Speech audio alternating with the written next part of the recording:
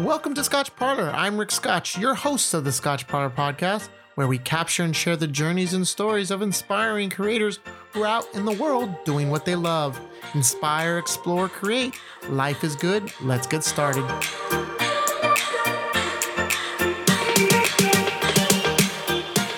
Today I have Arwen Livingston, who's an amazing landscape photographer. I want to thank you, Arwen, for your time and your story today.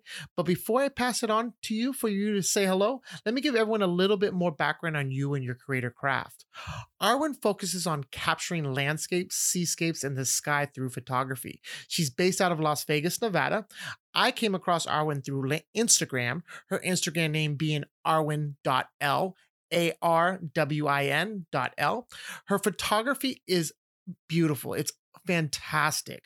I really dig all of her landscape shots and the style she creates with her photos. I'm definitely a fan of her and her craft. I'm super excited to speak with you, Arwen, and for you to share your creator journey. And I will pass it on to you for you to say hello. Hi, I'm happy to be here. So you're based out of Las Vegas, Nevada. How long have you lived in Las Vegas? Yeah, I've actually only lived in Las Vegas about 3.5 years. I've lived all over the U.S., actually. I was born in Massachusetts, lived there till I was 7, and then moved to Michigan. And I lived in a suburb of Detroit until I was around 15. And in the middle of high school, I moved to Louisville, Kentucky. Okay. I went to college at the University of Illinois, Urbana-Champaign, studied computer science. And then I moved to Portland, Oregon for 1 year, back to Chicago. I was a software developer at the time. And then I moved to Los Angeles, and I actually lived in Los Angeles the longest of anywhere, which is 14 years. Gotcha. Until moving to Vegas. So Nice. I am familiar with California a lot. All right, cool. So that's awesome though. So you kind of been all over the place, seeing that may tune a little interest of why landscape photography really took a hold of you. Just seeing different places. So then, as far as growing up, where were you always the creative type? I know you said you went through software development. Were you the lemonade stand type of person, or the athlete? Whatever. What would you say as you were when you were young? What were you doing? Well, I wouldn't consider myself creative. In fact, I never really consider myself creative, even now. But I mean, I did kind of like art as a kid, but I would consider myself more the nerdy kid, who did good in school. I liked science and a little bit rebellious, I guess, compared to my sister. I was rebellious, but not really. Okay. And yeah, so no, I mean, in fact, even in my photography, I think I more focus on the technical part, and the art kind of comes from that, because that's just the way I tend to think about things. Nice. Okay. And was there a point when did you, before we even get into the more details of, as you developed your craft in photography, when did you pick up a camera? When did it all start for you? Okay. Well, I just had point and shoot when I was little. In fact, when I was younger, but when I was in college, I drove across the country with my sister because she was moving to LA.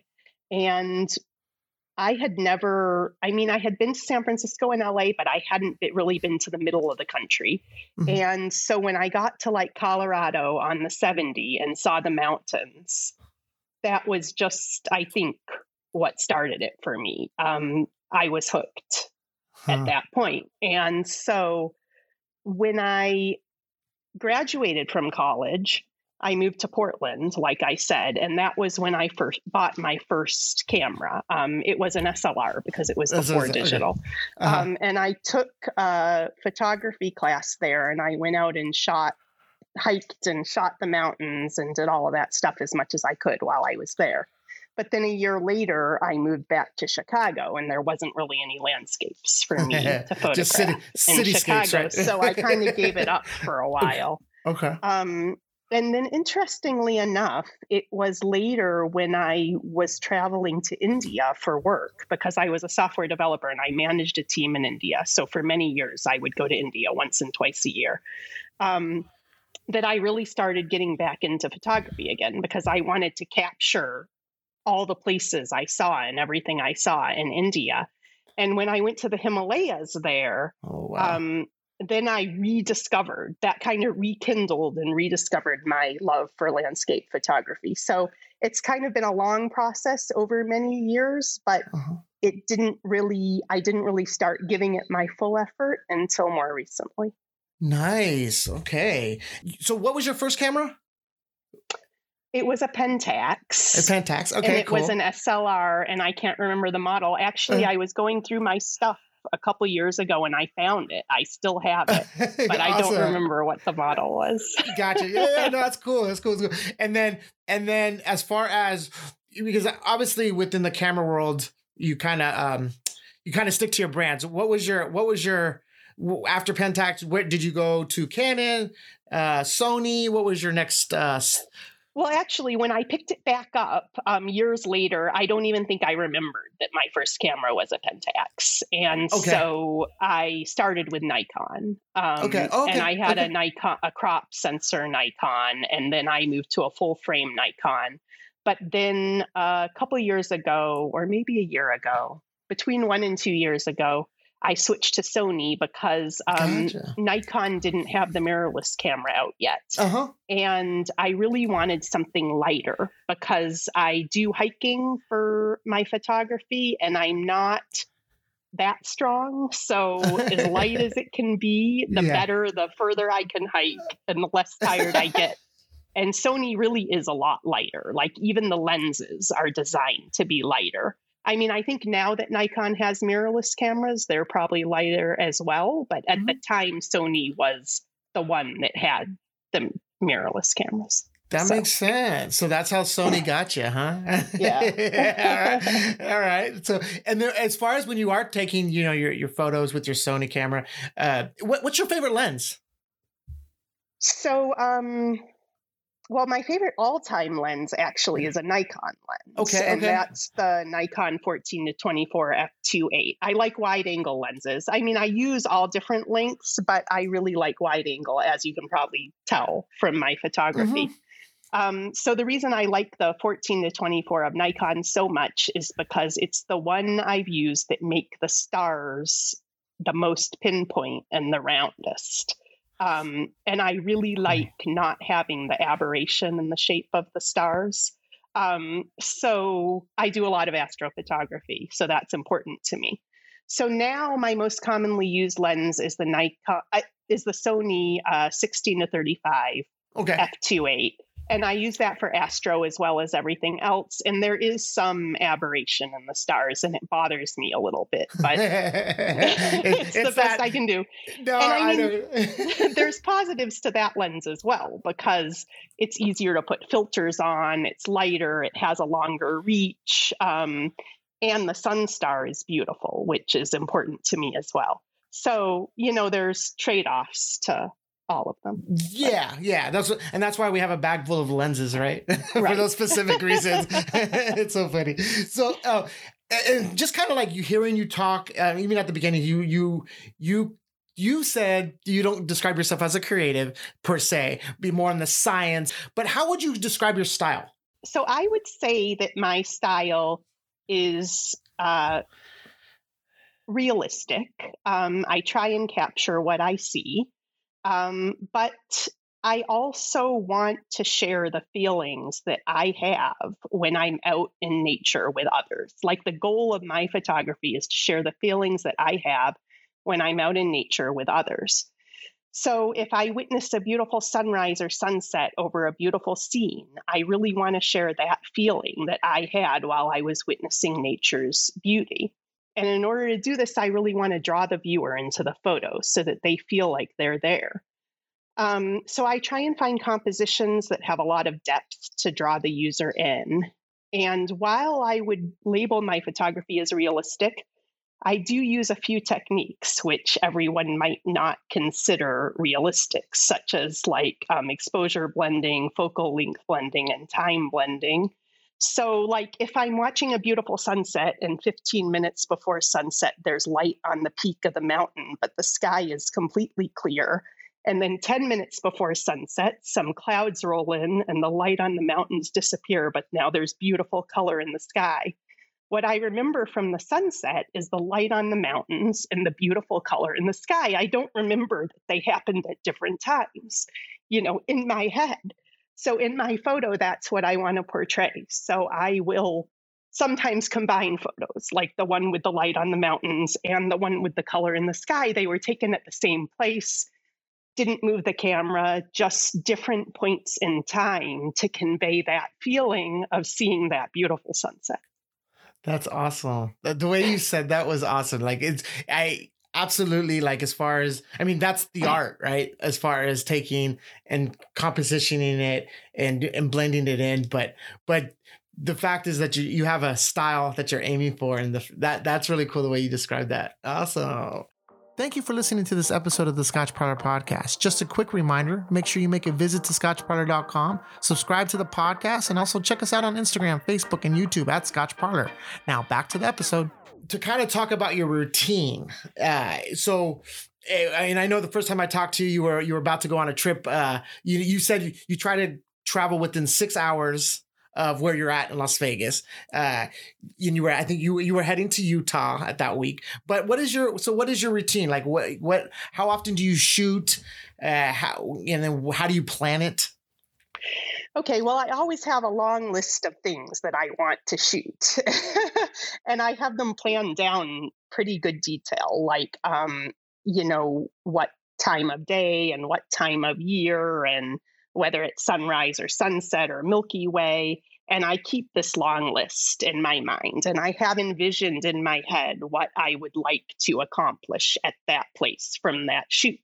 So then I just have to wait until either the conditions are right, like I see that there might be a good sunset, depending on where the clouds are. I use some visual weather applications, and until it's the right time of the year. And then I'll go to that place, especially if it's within driving distance, which actually for me is probably more like 8 hours than 6 hours. Okay. So then I'll go to that place and try to capture what I've envisioned in my head and try and get those conditions that I think will make the most beautiful scene. So I don't always have it planned down like to the point where I'm going to have this rock in this place, of course. But when I get there, I look for something like that to add depth to the scene. Even if it's an overlook, I like to include some of the rocks in the foreground to give it a sense of depth. So when I get there early. And I look for those kind of things. And then I just wait for, what materializes in the sky and the weather and try and capture what I find the most exciting. And often I don't get what I want. So then I have to go back and try again. Uh-huh. Gotcha. Okay. Yeah. But that's basically the process. So then do you prefer the early rise or sunsets?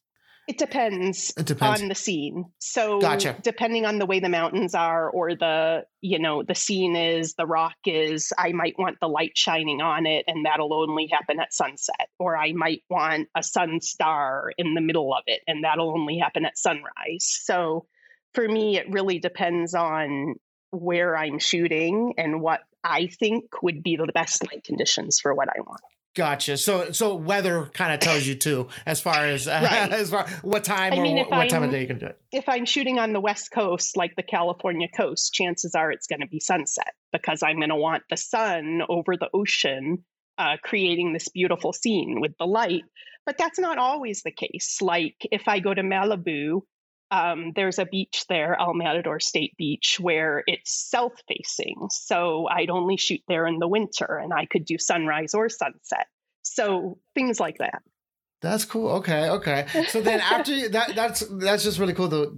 That's why I love asking that question, just to get in the mindset of how you do what you do. So then when you when you got your pictures, what's your go-to, like, for post-production? Is it Lightroom, Photoshop? What do you find, what's your go-to application that you use?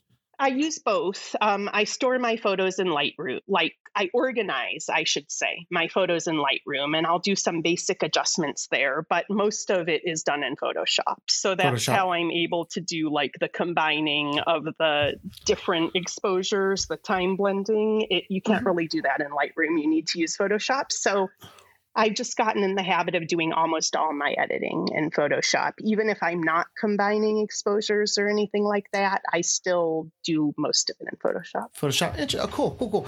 And then, so speaking of your work, what are some of your favorite, and I'm sure I can name a lot, but what are ones that you found that are your favorite shots that you've done? I have two that are my favorites. My first is the shot of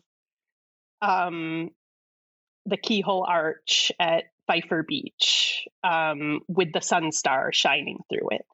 And I think not only do I just love the way the picture turned out, but it took me a lot to get that photo. I actually went there 3 years in a row, each December, because this only happens a certain time of the year, that the sun star, a lot of people shoot the beam of light shining through it, but I really like that sun star. That's kind of the thing I put in my photos that I like. So I intended to get the sun star rather than the beam of light. So I tried 3 years in a row. The first year I got there, and I really didn't expect there to be so many photographers there. And there were just so many photographers that I just left. I was like, I can't take this. So then the second year, I went and the road was closed. They were doing construction or something. So the third year, there was a big rainstorm. We were driving through Big Sur in the rainstorm, and we got there and the road was flooded. But some people were still driving through the flooded road, if they had pickup trucks and stuff. And I've got a car that raises up and it's pretty high clearance. So we went through. There was actually still someone taking money at the entrance gate, but that's funny. Because it had been flooded, there were very few people there, which is not normal this time of the year. And so I got the clearing storm with the magnificent clouds and color, and the sun peeked through the clouds just at the right time to make the sun star. I was the only photographer there, so I got to go wherever I want to find the foreground and move around exactly what I wanted. And it just perfectly aligned. It was like, third try was the charm. That's awesome. That's one of my favorites. And then the second favorite is the Milky Way over Lassen Peak at Manzanita Lake.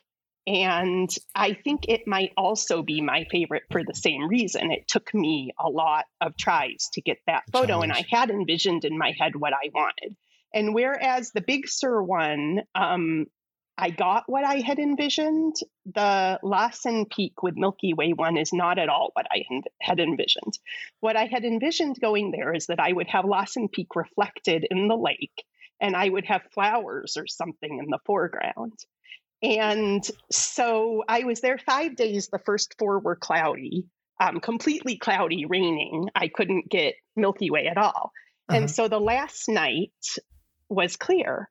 And I had scouted out, I had found these perfect flowers that I wanted to use, and I knew exactly what I wanted to take. So I went out there at night, and it was so windy. And I can't shoot flowers at night in the dark when it's windy, because it would just be a big blur. So I scrambled around trying to find something else to shoot in the foreground, and I found that branch that's in it, which doesn't move. So I could use it in the foreground. And then, of course, since it was windy, I didn't get the reflection. But the way the colors from the sky ended up reflecting in the lake, I thought just made it so much more magical than the reflection of the peak would have been anyway. So even though it was not what I envisioned, it ended up being one of my favorite photos. And of course, I still keep going back there trying to get the Envision shot, but I haven't yet gotten it. That's so cool. That's, you know what, that's what I love about photographers that do what you do specifically, because there's a story behind the picture, and, you know, and it's not just a quick snap, it's planning and what you envisioned. And then when you're in this situation, being flexible and finding it, you know, seeing another shot, and making something beautiful. That, I think, that is just really cool, that there's a story behind, you know, each of your photos. And furthermore, when we talk about, so you took the pictures, you think it's beautiful, you have it, it's beautiful picture. How do you deal with the perfectionism? Do you, and I wouldn't say the anxiety, but who knows, but like of actually showing your work? Is it to be perfect, or is it just, you know what, I'm happy with the way it came out, and let me show it to the world? Well, it's kind of a combination of both. I would say that few of my photos do see the light of day. So I take a lot more photos than I actually share. And I share more on my Instagram than I would say is part of my portfolio. So the ones I put on my website that I offer for sale are the ones that I feel are as close to perfect as I can get. And that's even a subset of what I put on my Instagram. So yeah, for me, it really is. I mean, it has to be a picture that I really feel an emotional connection with. And just when I look at it, I think, wow, that's really beautiful. And that doesn't happen for many of the photos that I take. Now, when you, how do you measure it? Like, in the sense of, because we're in the social media age and Instagram, and you have a huge following. So people love your work. Do you use that as a measurement? Like, okay, well, this picture actually is doing really well, the market will like it? Or do you do like, you know what, that even though people love this is not the one I love the most, and this is not the one I would want to get for, you know, I wouldn't want put up for sale? Yeah, it's the second. So I don't use the number of likes, and the number of likes is very fickle. So, you know, I might post the same photo 3 times to Instagram, and the second time out of the 3 could get way more likes than, you know, the first or the third. So I don't use that in any way to judge it. It's more just a feeling of what I feel is my best work. Gotcha. Cool. You do it for you. Yeah.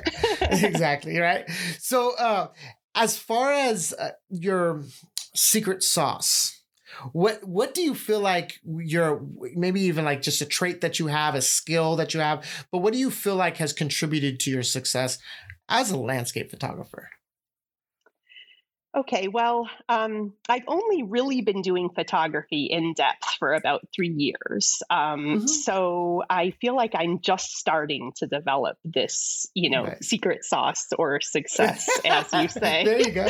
That's awesome. Okay. So for me, I think it's about envisioning what I would like as my final output of the shoot, and then planning and executing towards that. So like I said, I don't always end up with what I envisioned, but having that vision helps me to put a plan and all the pieces in place together to achieve a final result. And of course, persistence. Like I said, for those 2 photos, which are my favorite, I kept going back until I got the conditions I wanted, or if not the conditions I wanted, conditions that produced something that I felt good about. Nice. Okay. So what does creating do for you internally? How does it, is it almost like a drug where you have to do it? Like or is it just something that's just, how important is it to you as an everyday thing? It's become very important to me. I love sharing with others my vision of nature through photography. And I continue to look for other ways to share this as well. Like recently, I started doing online sessions to help other photographers with planning their shoots and learning the tools that I use to help Mhm. them plan. And that is fulfilling me also in a way that, in addition to creating my own photos. So I think, helping others to create photos and creating my own are both kind of intertwined for me. And I really enjoy Nice. both. Nice, nice, nice. And now, as far as you're obviously helping others with their craft, but who inspires you, or what inspires you in your craft? Um, well, nature is my biggest inspiration, but Cool. I also Yeah. take inspiration from other photographers, hikers, adventurers, and travelers. Like, really anything I see that looks like a cool place, that is like, oh, I gotta, try my hand at that. And even just when I'm out driving, like a lot of times I'll just drive through back roads in Utah and stuff, just looking for things that might inspire me to, you know, create a photo of it. Gotcha. And then, as far as like, as you're, because I'm sure you have, well, you kind of mentioned it, you have your bucket list of places you want to shoot. What do you have, like your top two places that you dream of going there and doing your thing? Yes. I mean, most of my bucket list is just like this particular rock and this particular place in Utah. But the places I'd really like to get to that I haven't gotten to yet, first is Iceland, which I plan to go Yeah. there Oh as my soon God. as I This can. craziness. Yeah. Yeah.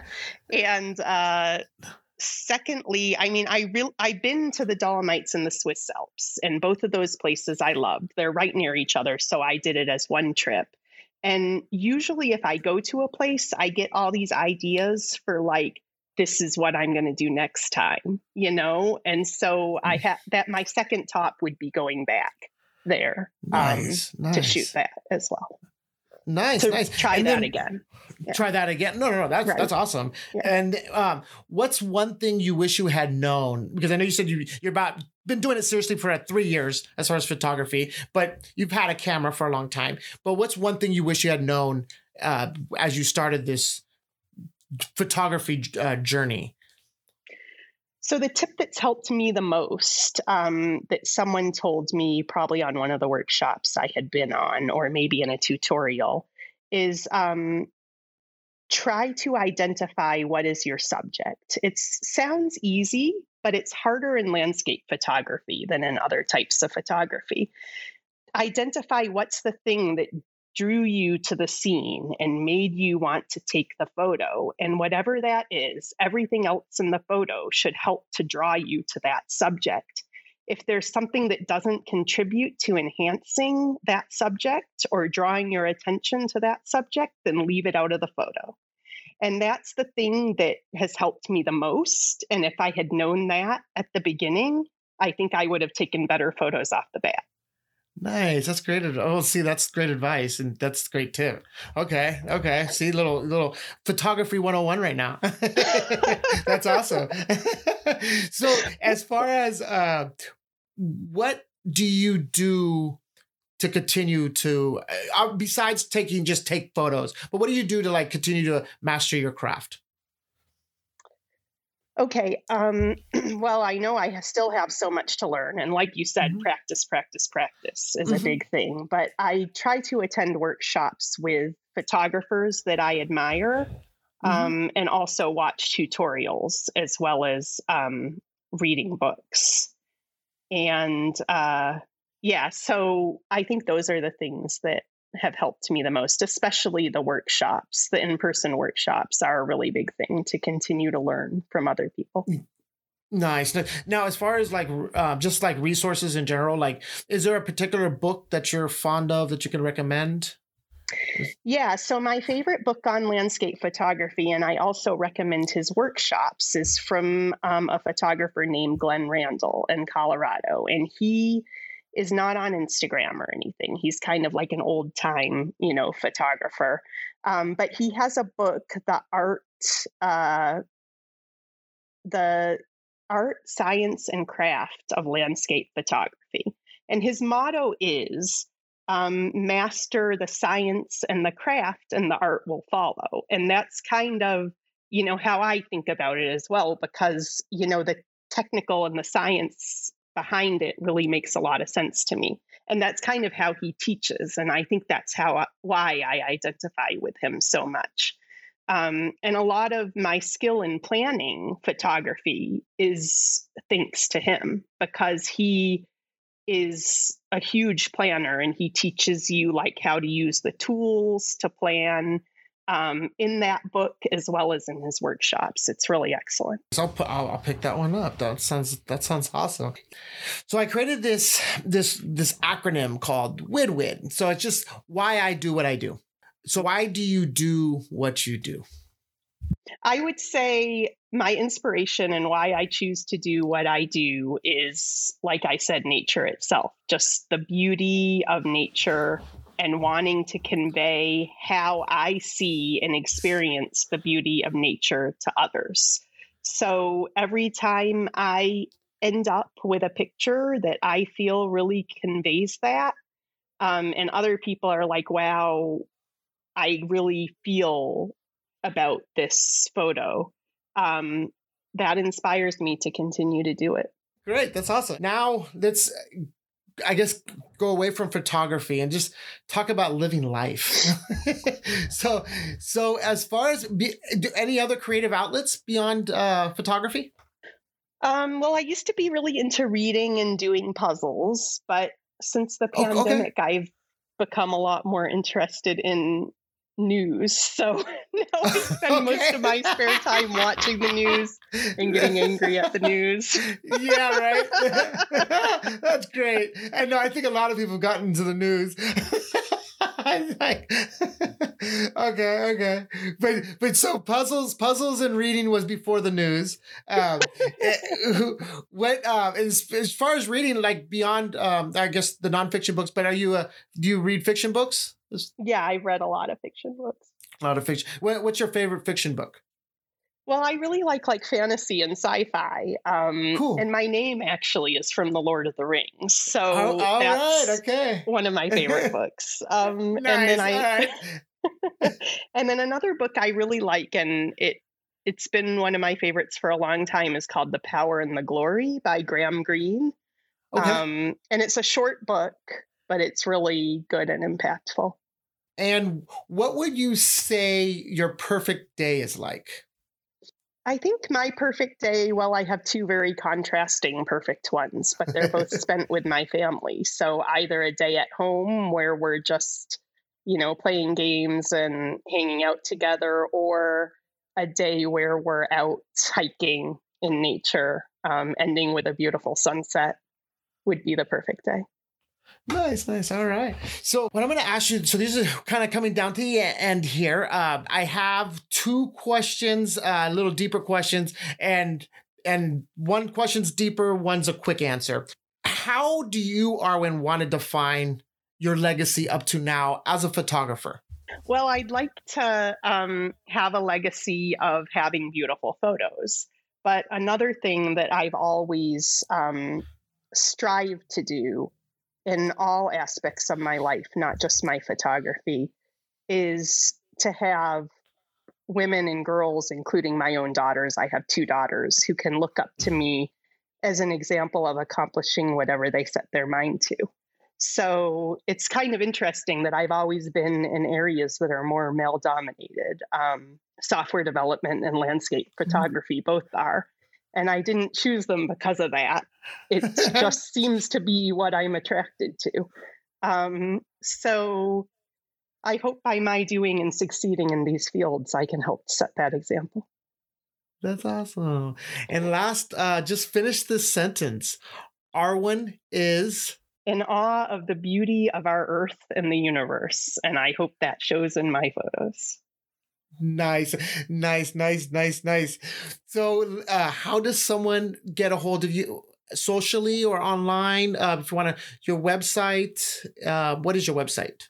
Right. So the best way is Instagram. And you already said that's arwen.l. But you can also visit my photography website, which is photographybyarwen.com. And I'll make sure everything's linked on your actual story when I have it on the blog, on the Scotch Parlor blog. And Arwen, I want to thank you so much. You got me pumped on your landscape photography, and like I said from the beginning, I mean, it was instant love when I saw your grid. I was like, oh my God, I have to talk to her. and just talking to you, I mean, I just it's great to see how your creative process, how it develops and how you do what you do, and it's an amazing and never stop doing it. Yeah, well, thanks for having me on. It was a nice conversation. Thank you for listening to another Scotch Parlor podcast. Please visit scotchparlor.com to see short documentary videos, photos, and more podcast episodes of other inspiring creators. And make sure you subscribe to the podcast and check us out on Instagram, Facebook, and YouTube at Scotch Parlor. Till next time, cheers and go create.